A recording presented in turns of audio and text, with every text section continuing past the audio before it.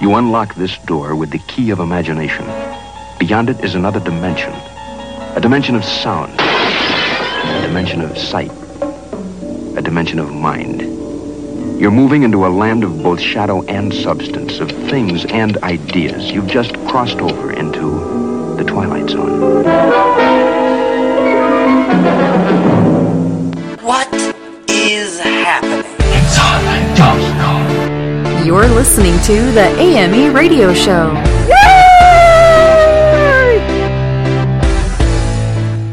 Welcome to the AME Radio Show. I'm your host, Jason Dowd, and we've got a great show for you guys this week.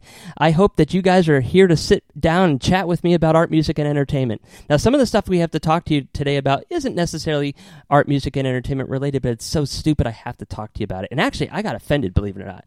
It takes a lot to offend me, but this actually kind of offended me a little bit. And so I'm gonna tell you what that's all about here in a little bit. However, I hope you guys had a great week. I hope you guys were productive, and I hope you guys challenge yourself to create something amazing for the world around you. And for the first time in 8 months, I was actually able to get out and do a photo shoot, which is so awesome. I met this amazing person. The photos are coming out phenomenal, and they're part of my Beautiful People of the World series. I kind of started it on and off for the last couple of years, but it's been hard for me to get actual people from these locations. I'm going to try to do 196 countries. That's every country in the world, photographing them, putting it all together, and taking it around to educate people about why diversity is so beautiful. And hopefully understand why the people do what they do and stop racism. And that's going to be for another show when I'm going to get on my soapbox about that. But regardless, if you want to check it out, go to imaginationartstudios.com. And if you happen to live in the Tampa Bay area or nearby areas, and you want to be a part of this and you're part of the countries that we need, I will be happy to bring you on. You don't have to be a model. We want real people.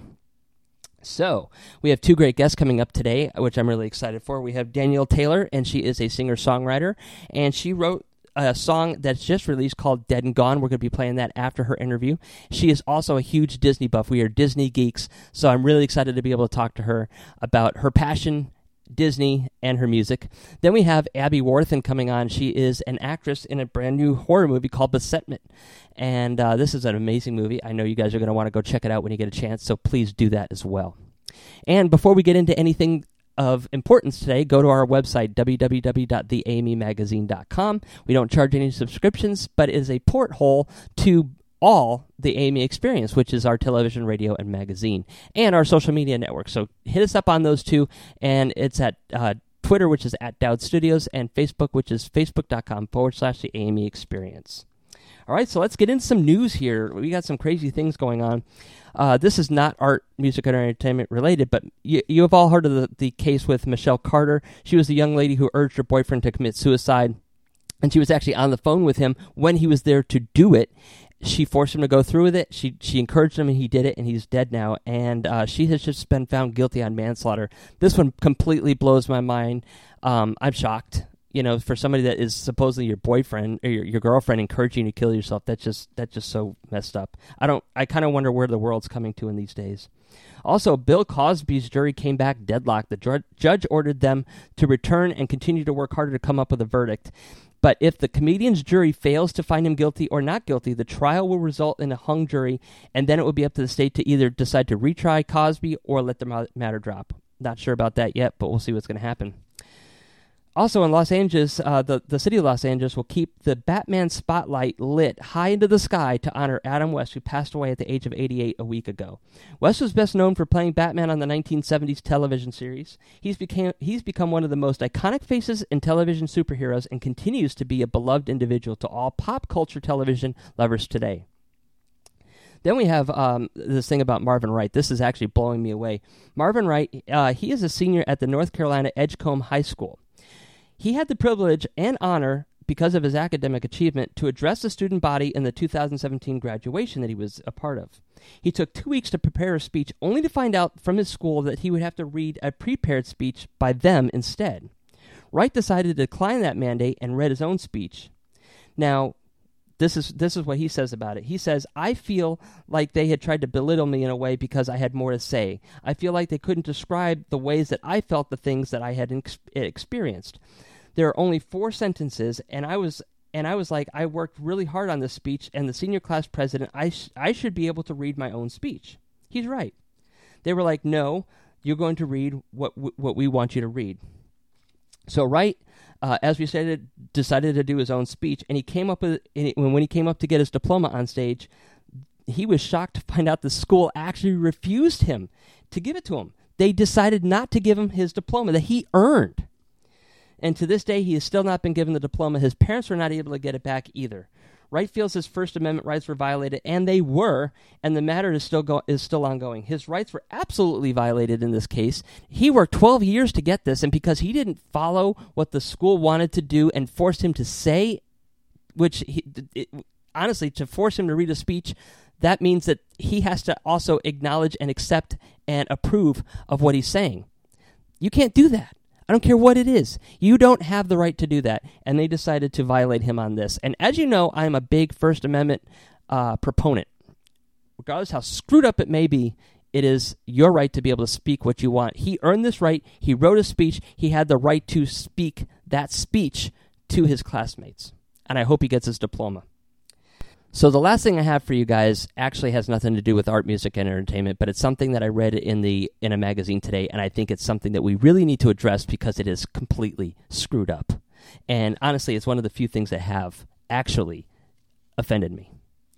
Now, if it doesn't get any more strange in this world that we live in right now, modern parents have found a new way to make things even crazier. A new trend in modern parenting is parents asking their infants permission every time they pick them up. The reason is going to make you say, what the hell? They are doing this to male babies to combat the rape culture. Now, let me tell you something here. An infant is the age between 0 and 2 years old. They say that by doing this, they teach their sons that his body is his and other bodies are theirs, and no one gets the right to make choices about someone else's body. That's true, but you're doing it in the wrong way. They say that through the mannerisms given by the infant, that they know that they're okaying them to pick them up. This is where I completely draw the line. This is completely stereotypical and honestly one of the few things that I've actually been offended by. I'm actually angry about this. Now think about this for a minute. How will an infant, a human that can't even frickin' walk, nor communicate with verbal language, nor know what their body parts are or what they are used for, learn to respect another person's bodily rights and what their genitals are used for and when you should and should not use them by asking them permission to pick them up? You know what? I have a better way of doing this, and it's less degrading and stereotypical, and it's called parenting. Oh my God, what a concept, right? Here's what I got to say about that. Teach your child to respect others. Set an example for them in your own actions and take a good role in their lives. So important. We're always on our tablets, on our computers, on our phones, watching television, and we're next to our children, but we're not involved with our children's life. Ask them questions. See what they're thinking. Just be a part of it more. Okay? That's important. Then teach them right and wrong. So many times we don't do that. We just assume that they know what's right and what's wrong. Fathers should show them how to treat a lady by how they treat their wife and their son's mother. If they see that their father is always abusing their mother, talking down to her, forcing her to do things, how do you think that that son is going to treat his girlfriend or wife in the future? The exact same way. Teach your son to respect themselves and have respect for life. And most importantly, remember, it is okay to say no. It's important for children to learn the word no. By doing this, you help them understand that you can't get everything that you want in life. The reason a lot of men do rape is because they want to be with that girl. They don't want to accept the word no, that they can't have that girl, and they will go after that girl and rape her because they feel that they are entitled to it. When you don't hear the word no and you don't set boundaries, they believe that they are entitled to anything. This is why we have an entitled community out there of people of all ages. This is why we have people that are spoiled rotten, because they don't understand the word no, and when they throw a tantrum, we give in to them. By telling them no, you're telling them it is okay.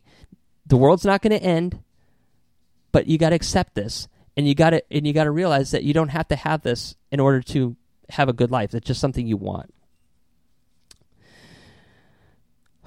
So we got to stop the entitlement by doing that. Now, also, show your son love, because that is the proper and better way to address the issue of the rape culture. Show them they got to respect, they cannot be entitled, and they got to love people. Stereotyping males to this only makes them realize that, hell, you know what? I'm a labeled rapist because I'm male, so I might as well live up to the label. We are in a society where people want to stop labels, yet we're creating new ones towards males. Now, could you imagine if we did this exact same thing for infant girls and young girls, teaching them not to dress like sluts or provoke men in the way that they dress or act? Oh my God, the world would come to an end. That's what I got to say about that. Hopefully you guys agree with me on this. And if you want to respond back to me, hit me up on Twitter. It's at Dowd Studios. I want to know what you think about this. And we got to stop the labels. And remember, be a part of your child's life. Okay, guys, we're going to go to a quick commercial break. And when we come back, we got Danielle Taylor on the line, so don't go anywhere. Do you love horror, the strange and unusual, fantasy creatures or urban legends? Do you want to step inside a dream or nightmare? If you answered yes to any of these questions, then you should check out internationally exhibiting artist Jason Dowd and his award-winning photographic collections by visiting www.imaginationartstudios.com. Get inside his mind and experience his inner weird.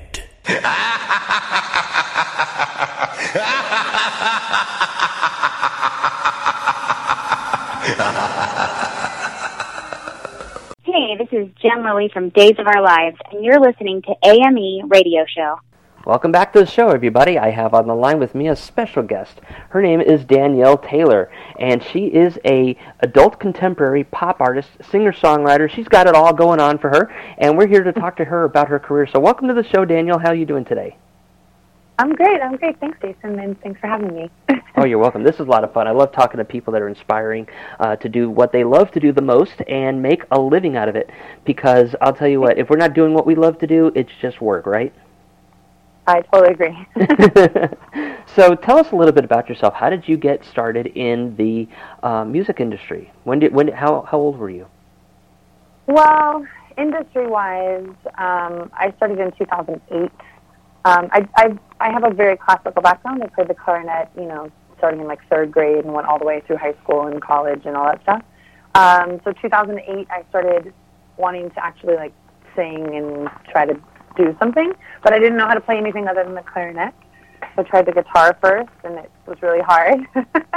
So I decided, I know where all those keys are on the piano, so I just got a piano, and I got one off of Craigslist, and I worked really hard at learning it and practiced like 6 hours a day, and then just started writing songs. I wrote a ton.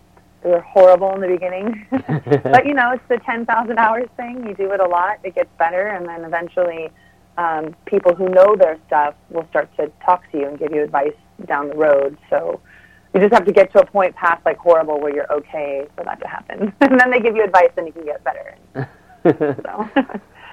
Well, I know that all too well, and there's so many people that are afraid to get out there and try what they want to do because they expect that they have to be like superstar level, coming right out the gate. And, even when I started my stuff, I was scared when I was doing my photography and stuff, and I look back at it now, and yeah, some of it was pretty crude, but you know what? I've learned so much, and now I got to the point where my stuff's all over the place, and you got to be persistent. So obviously you have the persistence inside of you. Thank you. And that's so cool about your photography, by the way. Congratulations. Well, thank you. Amazing. Yeah. I mean, it is hard to it's hard to have patience with yourself. I think that's the biggest lesson, right? Because everybody gets better at anything they do for a very long time, and it really doesn't matter. If your job is to nail a hammer into the wall, you're going to be the best at it if you do that for 5 years, So I think you get better no matter what. It's just having patience and keeping that perseverance there, remembering why you got into it, continuing to love whatever it is that you're doing, and that kind of thing, because that's what keeps you going. Little successes, that's my big catchphrase. You always need a little success. For me right now, my little successes are like I just got some music on the radio on Sirius XM, so that kind of stuff is cool. Being able to talk to you, these kinds of things are really great for me. Just in my own path of perseverance, So when something doesn't happen that you wanted to have happen, you can look back and be like, you know what? So I've come a really long way done so many things, and just recently these really cool things have happened. So I think that's important. And what's really cool is that you were able to have the base of like a classical training with the clarinet. But what's even cooler is that the adult contemporary, you could probably infuse that in some of your songs. I mean, look at Kenny G and what he's been able to do with that little sax that he has. I don't know the exact name of that saxophone, but he's done some pretty cool things that you could probably infuse. I've been hearing a lot of music out there today where there's some, very interesting instruments being used in it, and it's a lot of fun. It keeps it fresh. Yeah, I totally agree. I think it's fun to bring in a lot of different outside stuff. I think it would be fun to play the clarinet. I haven't honestly even touched it in, I don't know, since I started doing the piano. Like, I kind of shifted focus. But I doubt that you lose that. I was pretty all right before. So I think I probably could be okay at it again. But I love bands like the Dave Matthews Band is one of my favorite bands. Mm-hmm. And they have, they have that violin player and they have the sax player, plus all the regular, piano, guitar, drums, all that stuff. So, I think it's really cool when you can bring in outside influence from a lot of different genres to influence your stuff, because that's what it ends up making music sound unique instead of the cookie cutter, factory farm music that sometimes gets put out. And I think that's one of the biggest things that's going on with the music industry today is that everything is so cookie cutter. I remember back in the day, I'm talking like early 90s and stuff like that, you could hear a rap song or any type of song, and you knew exactly who sang it because it was so unique, so, fresh and fun. And now today it's like, I can't tell who's who. If I don't know that person and I don't know where that came from, I'm like, I could not tell you who that belonged to, and I think we need to get away from that. So how are you staying away and staying fresh and, making your music unique? Well, I'm the only one writing my songs right now. No, I don't have like some big, I work with my producer, and when you work with a producer, they help, write a little bit of it, but mostly it's you in your house by yourself, just coming up with whatever you come up with, So I think that what artists ends up, I think it's probably really hard. I'm not at that point yet. I don't really know. But I think that when you are a young artist and you're brand new onto a label and they tell you, okay, you're going to be working with this writer. He's written tons of hit songs, so you're going to automatically be a hit right out the gate. We need to make our money back on however much we've invested in you. I think it's hard to say, yeah, that doesn't work for me. You know what I mean? Like, it's hard to keep, the core of what you do as a musician there. And I think a lot of times there's a lot of shortcuts today. I think YouTube is a shortcut sometimes for people. Like, if you sing, if you have a pretty voice and you sing, or an interesting voice, and you sing a cover song on YouTube, and, you have 1 million hits on it, a label's going to seriously consider you. Mm-hmm. And if they're looking at you, considering you, you don't have any original songs of your own. You haven't done a lot of the legwork to kind of solidify who you are as an artist, so you're very malleable. And they can do whatever they want with you, which is sometimes exactly what they want. But I think the risk in that is, one, you're going to sound just like everybody else because you're not bringing any of your own unique sound or perspective to the song.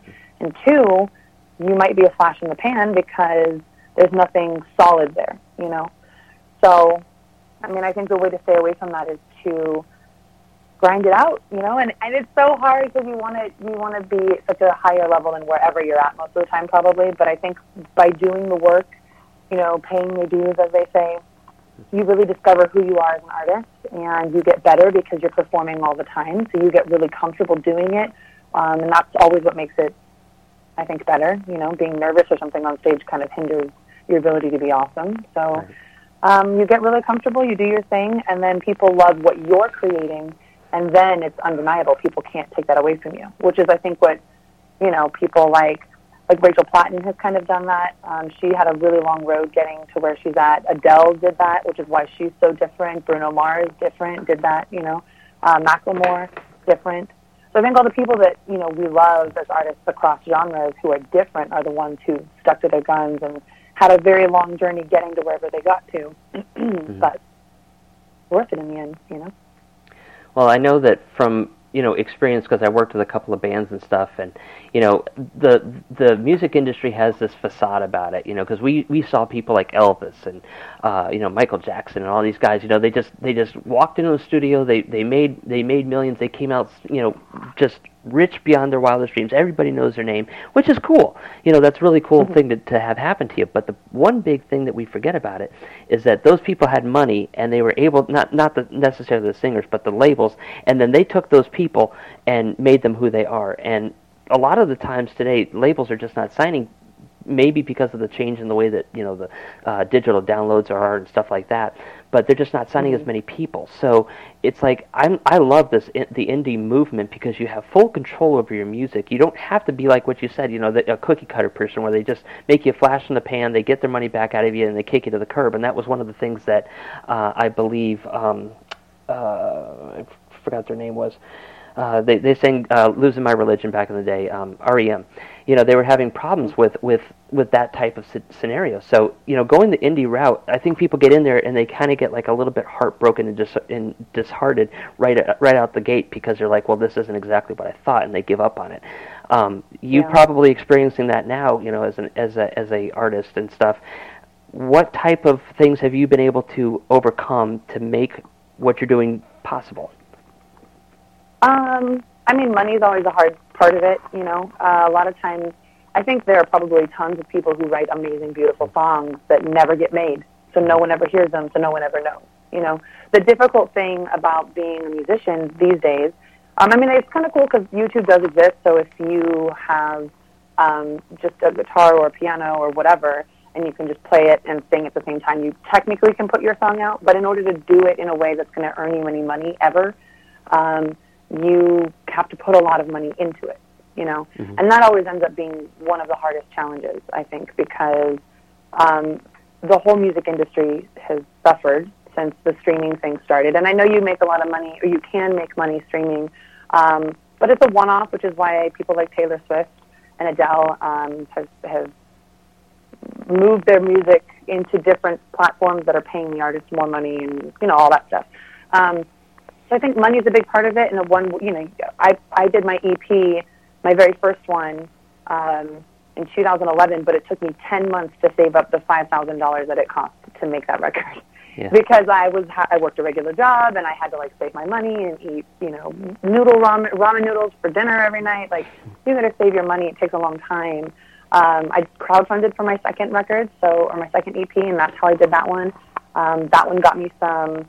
It ended up earning me some money, which was nice. And then I used a tax refund and credit cards and all this other money to make my newest record. And I think part of it too is that nobody ever talks about how much records actually cost.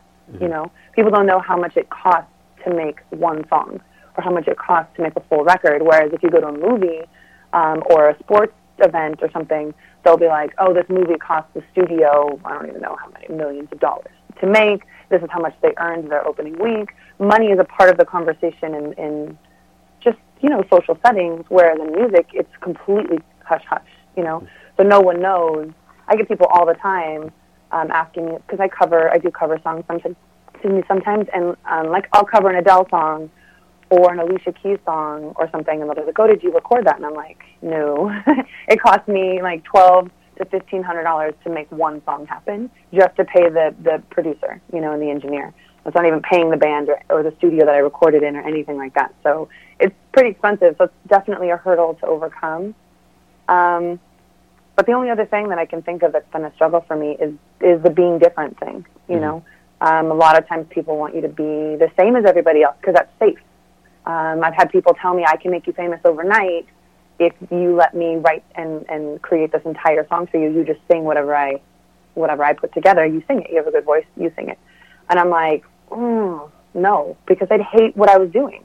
And to me, it's not necessarily about, of course the money would be great, but it's not about being famous and the money part of it. It's about doing something you love for a living. So being able to have a decent, middle American kind of a lifestyle, surviving on your music.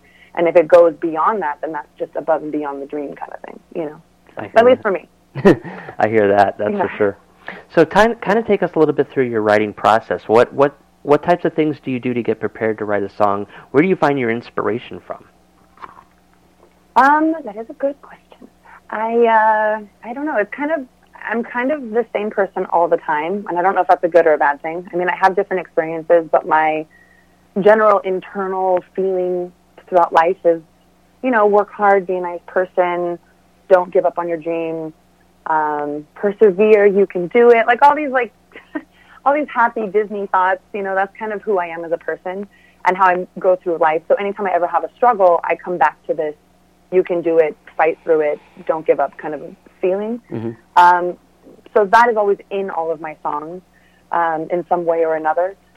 But outside of that, just if I want to write a song, what I normally do is I go to a coffee shop and I sit down and with a pad of paper and I just write whatever I'm thinking, literally whatever I'm thinking. So if I see somebody in an argument or if I see some cute little couple, like, kissing and being all, let's say, G-rated for the coffee shop, if I see cool stuff happening or if I see kids playing near a fountain, anything, I write down whatever I'm thinking about, whatever I'm seeing. And normally that spurs off into thoughts, about other stuff because I don't want to stereotype all girls, but I'm totally a girl and I'm super chatty and so I have a lot to say about a lot of different things that I think. So I just write it all down. And then what I normally do is I come home from there and I see what makes sense, what I'm feeling again in the moment, separate from that one thing, and then I turn it into sort of a story, I guess, if you will. I want to make sure that my lyrics make sense away from the music, right? Like if you printed out my lyrics and you read them, would they make sense? Or would you be like, what is she talking about? So to me, it's very important to make sure that my lyrics are all cohesive. They say something without music kind of explaining it for you. And then the music is the easiest part for me because that I was pretty much born just singing songs, Mm-hmm. So the music part's pretty easy and I just come up with whatever I feel like is vibing with the lyrics and the melody part. And if it's a really good song, I feel like I bang it out in like maybe 10 minutes. And if it doesn't happen, if I don't get a verse and a chorus down, at least the melodies done really quick, I kind of give up on the song, honestly. Just because I feel like sometimes it's, you can try too hard to make it cool and then it's not cool, Yeah. So I don't spend a lot of time writing songs. I heard Pat Monahan from Train writes like hundreds of songs and then his producer will pick out like 10 that are awesome, I wouldn't finish a song if I didn't think it was awesome. So I give up on hundreds of songs. But I never go through with the entire process of finishing it because I'm like, something's not right about it. I'm not vibing it out. And at least for right now, I'm not under any kind of time constraints. So I have the luxury of waiting until something else does come along, Sure. Well, that's hard to do, and that takes a lot of discipline because sometimes we try to force things to become something that they never will be, and that can actually ruin it, like you said. I've done that too, where this has got to work. I got to make this work. I'm passionate about it, but sometimes you just spend so much time, and then you look back, it's like, wow, why did I do that? Yeah. Yeah, and I mean, it is discipline, like you said. I mean, that's a good way to put it. You just have to know, you just have to be honest with yourself. Like, I like this, or I think it could be cool, but it's really not. Not right now.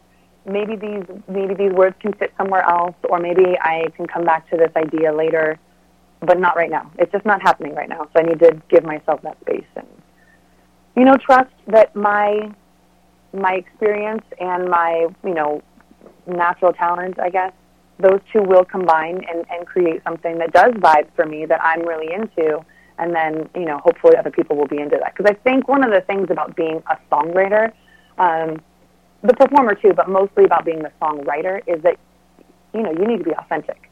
People can smell inauthenticity, a mile away, and they don't like it as much. I think if the person who writes a song is really into it, it doesn't matter who's singing the song.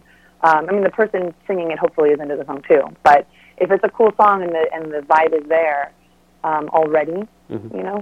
I think people can feel that, and that's why they like songs. That's why they come across so well, and that's why the people who are like the main, 4 guys or whatever in the business who are doing it, I think they are so good at it because they know how to tap into that authentic, like, this is a cool vibe, and they know when to let go of other things that don't work so well.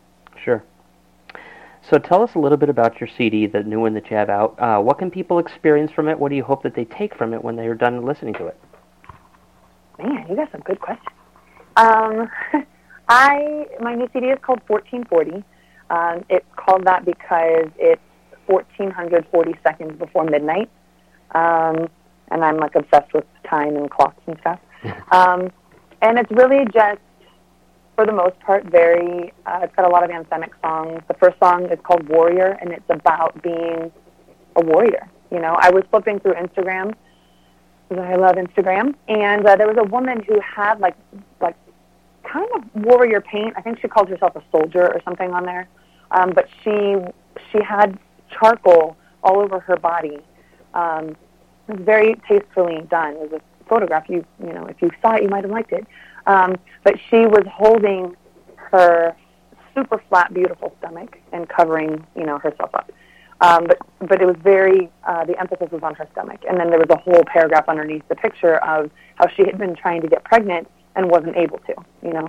And I haven't ever had, you know, I've never gone through anything like that. I'm not a baby person myself, but I felt very connected to her. I felt very like, man, that must be so hard to want something like that and just to not physically be able to create the life you want to bring into the world, you know. Mm-hmm.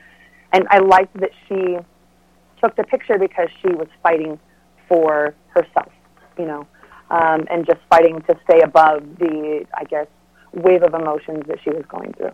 And I loved that. And then I knew another woman who was going through cancer at the time, and she was fighting through it. And all of these kinds of things, and I was really inspired by these people.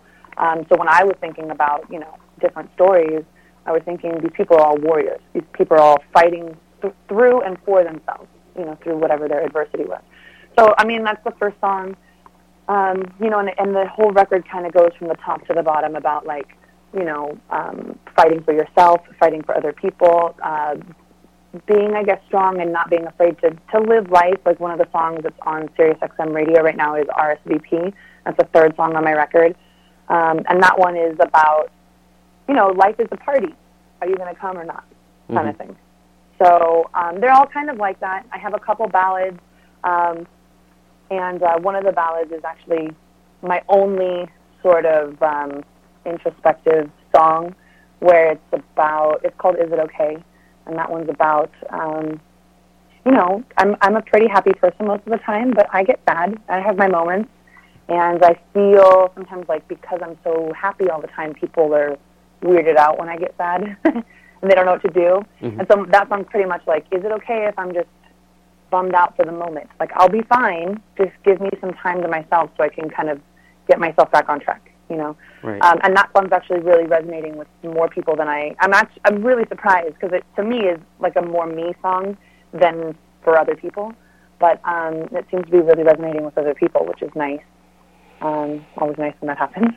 And then it goes back, and the second to last song is called Roll Back the Clock, and it's all about how everybody has this idea in their mind about better days. You know, like when you're an adult, you're thinking, oh, so carefree when you're a kid, and your parents pay for everything. But when you're a kid, you're like, I have all these rules, I'm not allowed to do anything, can't wait till I'm a grown-up, you know. So you're always looking back in time somewhere, or forward in time, or whatever. So it sounds kind of about everybody wishes they could go back to some point in time and relive a moment. Mm-hmm. But we can't, so let's just hang out here and have a good time. And then the very last song on the record is one of my favorite ones. It's called Family. It's another ballad. And that one's really anthemic and important, I think, because it talks about how across the globe, regardless of your religion, your age, your race, your weight, what societal class you're in, we're all the same.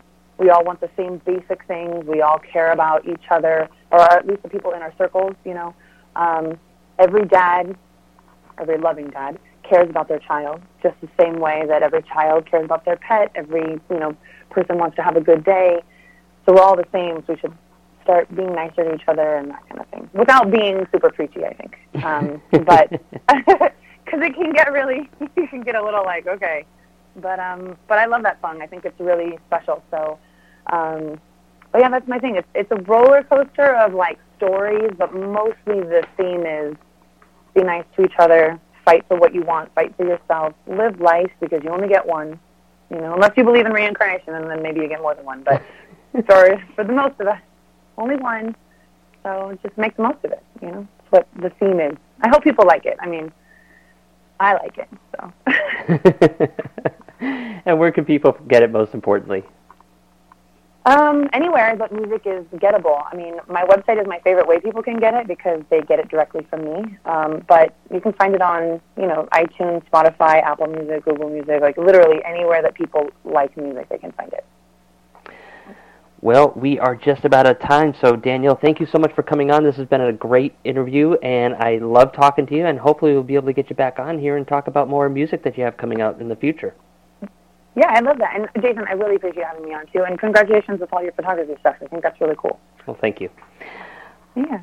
All right, guys, we're going to go to a quick commercial break. When we come back, we got more, so don't go anywhere. Perfect girl in a perfect house. Every knick-knack resting in a perfect place. Strange man with a dirty brow says the world is ending, everyone's pretending not to see the boy with his mother now. He's a wildfire, she's a cooling autumn breeze. 20-something lovers walking down a midnight street. The moon above shimmers in the summer heat. All these faces every day move through life in their own way. Sometimes we need a break to recharge, rejuvenate. Take a chance on me if you feel the same. Make a move before we're dead and gone. Only 40 seconds to wait before tomorrow comes. And if it's been a while since you made a change, you'd better move it along. Gotta make a choice to start a brand new day before we're dead and gone.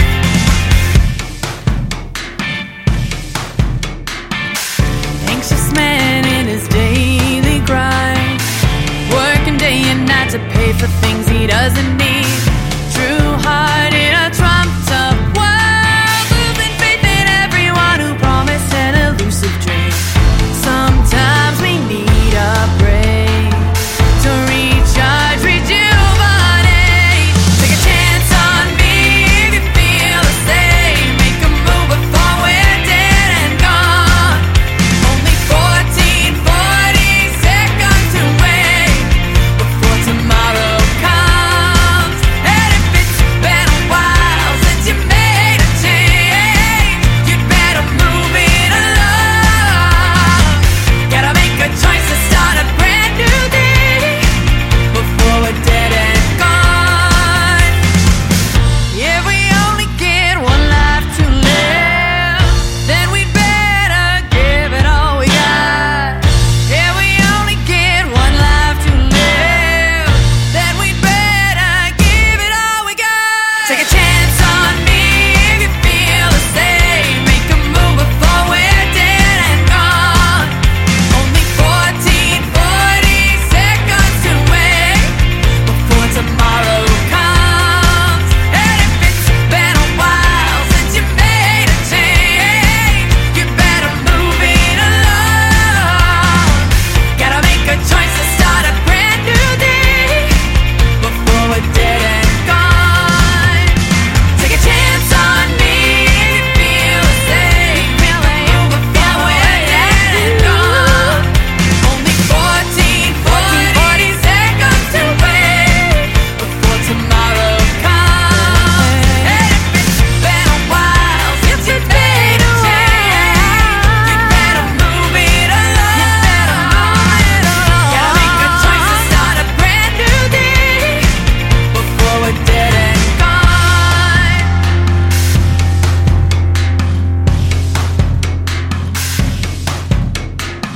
Jason Dowd of Imagination Art Studios is proud to announce the release of his steampunk collection, which is currently on tour across the country. There you will see beautiful handmade masks from Venice, Italy that accentuate beautiful women to create amazing stories and feelings to those who visit the collection. Each photo series has a theme, mask, authentic props, and beautifully elaborate outfits, all collaborated in the mind of Jason Dowd to create the right emotion and feeling. The masks come from a shop at Epcot at the Italian Pavilion, where all these photos are on display for you to see. This is one of the biggest accomplishments of his career, having his work at Disney. Come see the beautiful first release of the series, which includes Distressed Dancer, Spanish Serenade, The Pied Piper, and Reaching for the Czars. You can see them in person or online at www.imaginationartstudios.com. For more information, visit the website. Again, it's imaginationartstudios.com. Our Facebook is Imagination Art Studios. Twitter is @Dow Studios. And Instagram is @JasonDow. Come and be mesmerized by the masks and the stories behind them. Hi, this is Serena Palmer from Radio Rebel, and you're listening to the AME radio show. Welcome back, everybody. I have on the line with me Abby Wathen, and she is known for The Bay, and she has just released a brand new movie called Besetment, which is kind of like a Twin Peaks style horror movie. It sounds very interesting. So welcome to the show, Abby. How you doing today? Hi, I'm great. Thanks for having me. Oh, you're welcome. So this sounds like a very interesting movie. Kind of give us a little bit of a backstory behind it. Well, Besetment came along. I was supposed to do another film with the director, Brad Douglas. He was producing another film, and that ended up falling through. And when we met, I was like, well, we have to work together. And he's like, well, I have this script on my shelf. And I was like, okay, let me read it. So I read it, and I was like, well, let's do this. And 3 months later, I was flown up to Oregon, and we were shooting Besetment. And it was about a woman who lives with her alcoholic mother. She doesn't really have an education. She can't find a job. She's kind of lost. She's looking for something to do, and then she gets a phone call from this woman at a small hotel in the middle of Oregon. And it seems like the perfect situation. She gets to live at the hotel. She has a job. She gets away from her mother. And then things go wrong. Is it haunted? Is this hotel haunted like one of these things you see on TV? Like you go to the side of the road, and it's just like one of those creepy places where the neon signs turn on and off and stuff like that. And it's like, oh, that looks like a great place to go. Well, it's not haunted. Okay. So it's not like a ghost aspect to the story. It's more like people being really screwed up. I gotcha. Yeah. So Millie, who's played by Marlon Mason, who is phenomenal, is the inn owner, and let's just say she doesn't have all of her, some of her screws are loose. So she lives there with her son, Billy, who's played by Michael Myers, and the two of them just have other plans for my character. Interesting. I don't want to give too much away. No, you definitely watch it on June 6th. So. Yeah, absolutely. You don't want to give anything away with it. Kind of give everybody a little bit of insight of why you decided to choose this particular role. Well, when I met Brad, I knew I wanted to work with him. I thought he was interesting, and this other film that we were going to do, it was kind of a role I'd never done before. So, and when we talked about it, it was like, I knew that he would give me the creative freedom to kind of play with my character, which he absolutely did. And I don't know, to film for 2 months in the middle of Oregon, which is beautiful. We went to Bend, we went to Mitchell, we had a lot of places in between. It was just kind of perfect timing. It was like June, a couple of years ago. The weather was amazing, and we got this great cast together. And then when he said Marlon Mason was jumping on board, he worked with Elvis, so I jumped on the chance. I was like, this is going to be great. Now, have you ever been in any horror flicks before, or anything similar to like an intense thriller? Yeah, I've done some horror films. I did a remake of Bloody Mary. Unfortunately, it got shelved, but that was really fun. I tend to find myself, like, on some TV shows, I've ended up in some really bad situations. So, yeah, I tend to be a victim. My family is really looking forward to the day where I turn that around, and they don't have to watch me, like, die or almost die or be kidnapped or thrown in a van. So they're over it. So what's been the coolest thing about being in a horror flick? I mean, for me, I actually do artwork myself, photographic art, and I love actually the horror aspect because of the fact that you can get as creative as you want with it. They have some great costumes. You know, you can really do some crazy makeup and stuff like that and really make it intense. What has been the best thing about being in a horror flick for you? With this particular one, it was kind of like, some horror films, you have to, like,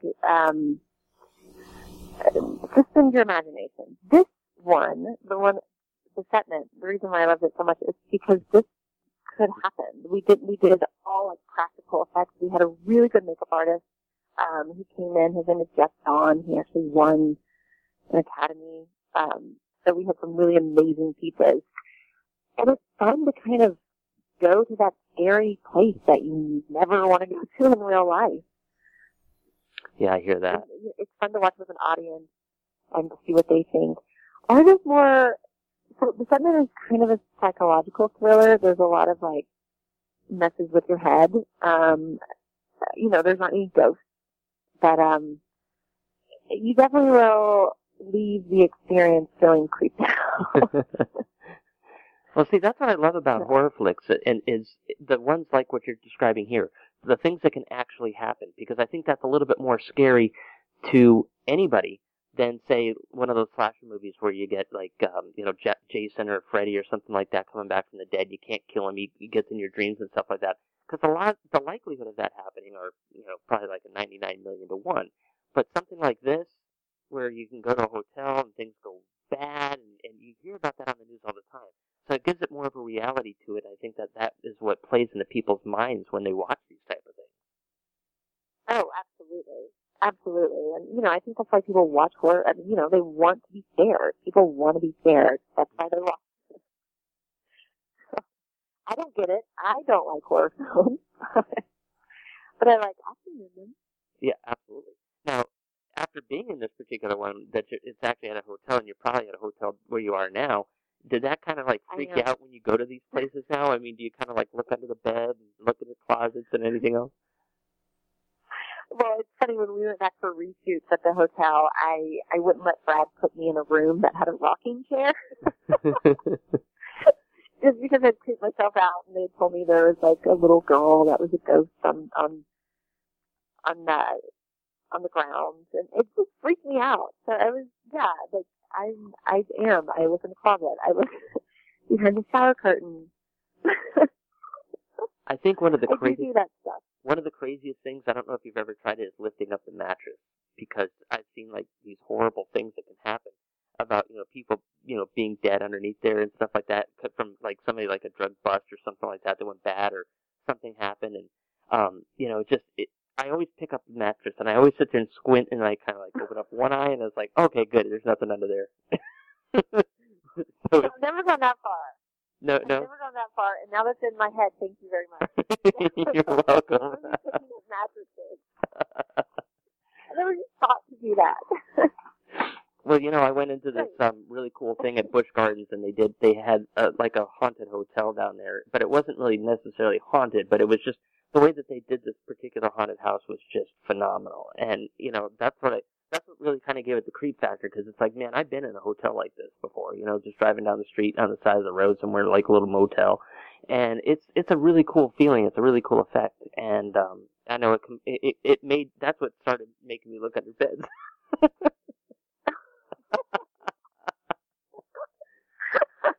Wow, and now everybody knows that about you. That's right. I mean, I'm not scared of anything, really. I'm really not scared, but it just makes you wonder, like, what's under there. Like those doors. When you go to these hotels and there's just a door in the middle of the wall, and it's got like a lock on both sides. It's like, what's behind there? It's like you want to open it up, but you don't want to open it up, because it's like, one of those horror flicks. It's like, oh, it's dark outside. Let's go running into the shed, because that sounds like a great place to go. That's one of the things you just don't want to open. Yeah. Yeah, I'm a big chicken. Like, I am a huge chicken. I think that's one reason I like to do horror films, because it just, what goes on. Like, it takes the fear out of it a little bit for me, which is nice. Right. But I don't like watching them at all. So is it kind of like a little bit of therapy for you? Like, sometimes, when you completely indulge yourself in something, it makes it not so scary anymore. It makes it a little bit more realistic, depending on what type of, things you're dealing with something. Has it been, like, more therapeutic for you to maybe, like, kind of get up your endurance for horror, or just being scared a little bit? I mean, I've dabbled a little bit more in, like, I'll go to the movie theater every once in a while. If there's, like, a good horror film that, like, my friend and my husband will want to see, I will go, but I don't like it. And I have to plan it around, like, if he's going on any trip and I'm going to be home alone, then that's just not happening. So I'm just not going to go see that movie. I need at least, like, a 6-week window to get it out of my head. Right. Yeah. So I've got my things that I have to do if I want to see a horror film. So kind of tell everybody about when this movie's coming out, where they can see it, and maybe even buy it on DVD if it's coming out on DVD or any type of video on demand. Yes, so it's going to be out everywhere on all streaming things, iTunes, Netflix. You're going to be able to see it on June 6th. I believe that's also on Amazon. And then on August 3rd, I believe, you can buy it on Blu-ray and DVD. And we're going to have all the special features. So there'll be deleted scenes. There'll be the director's commentary. And our director is a wacky guy, so you'll definitely want to hear that. So I would suggest maybe picking up a copy, and that will be available June 3rd. Awesome. Now let's kind of really excited about. Let's kind of talk a little bit about your career here too, because I'm always interested to find out how people get into what they want to do and what they're passionate about, and some of the things that they've had to overcome to get there. What kind of got you started into acting, and how old were you, and what was some of the first things you got into? Well, when I was a kid, I would just kind of get the neighborhood kids together and do plays, and that was like one of my favorite things to do. And I just remember having like very clear visions, even as like a young child, that I wanted to like put on plays and have an audience. So my mother enrolled me into the Lexington Children's Theater. I was living in Kentucky. I grew up in Kentucky, and I did my first play at the Lexington Opera House, and it was a big house, and I was one of the little girls in Madeline, and it was, as soon as I did that play, I was like, I have to do this forever. So, I went to University of Kentucky for a little while, and I studied theater, and then I met a photographer in Cincinnati, Ohio, and he took some headshots of mine, and I just sent them around. And it was back in the day when people like still use snail mail. Remember that? And so I sent them to some casting directors in New York, and I got a call from Judy Blythe Wilson, and she is the casting director of All My Children. And she said, "Are you in town? I'd love to bring you in." And I was like literally like lying at my dad's house, taking a nap. I was thinking about dropping out of college. And this phone call woke me up, and I was like, I'll be back next week. I'd never been to New York in my life. And I told her that I was home visiting family, and then I packed up my car, and the next week I drove to New York. So New York was really welcoming to me. It was really amazing. It was like I got my SAG card, All My Children. I just had a small reoccurring gig on that, and then things just started working out. So, yeah, it was kind of perfect. And then I moved to LA a bunch of years ago, and that was not so easy. But that took a while to kind of get in the flow of things, and there's so much more competition there, and everyone's an actor. And but I always knew that's what I wanted to do. That's good when you know that, because it's something you can push forward to, and it's so rewarding after you've been able to accomplish it that you could say, "Wow, I did this," and you've reached that goal. There's nothing more refreshing than reaching that goal. Every time I walk on a studio lot, I literally take a moment to be grateful. It's still, even after I've been doing this for 16 years, it's still like a magic moment for me, and I hope I never lose that. Just because I worked so hard to get there.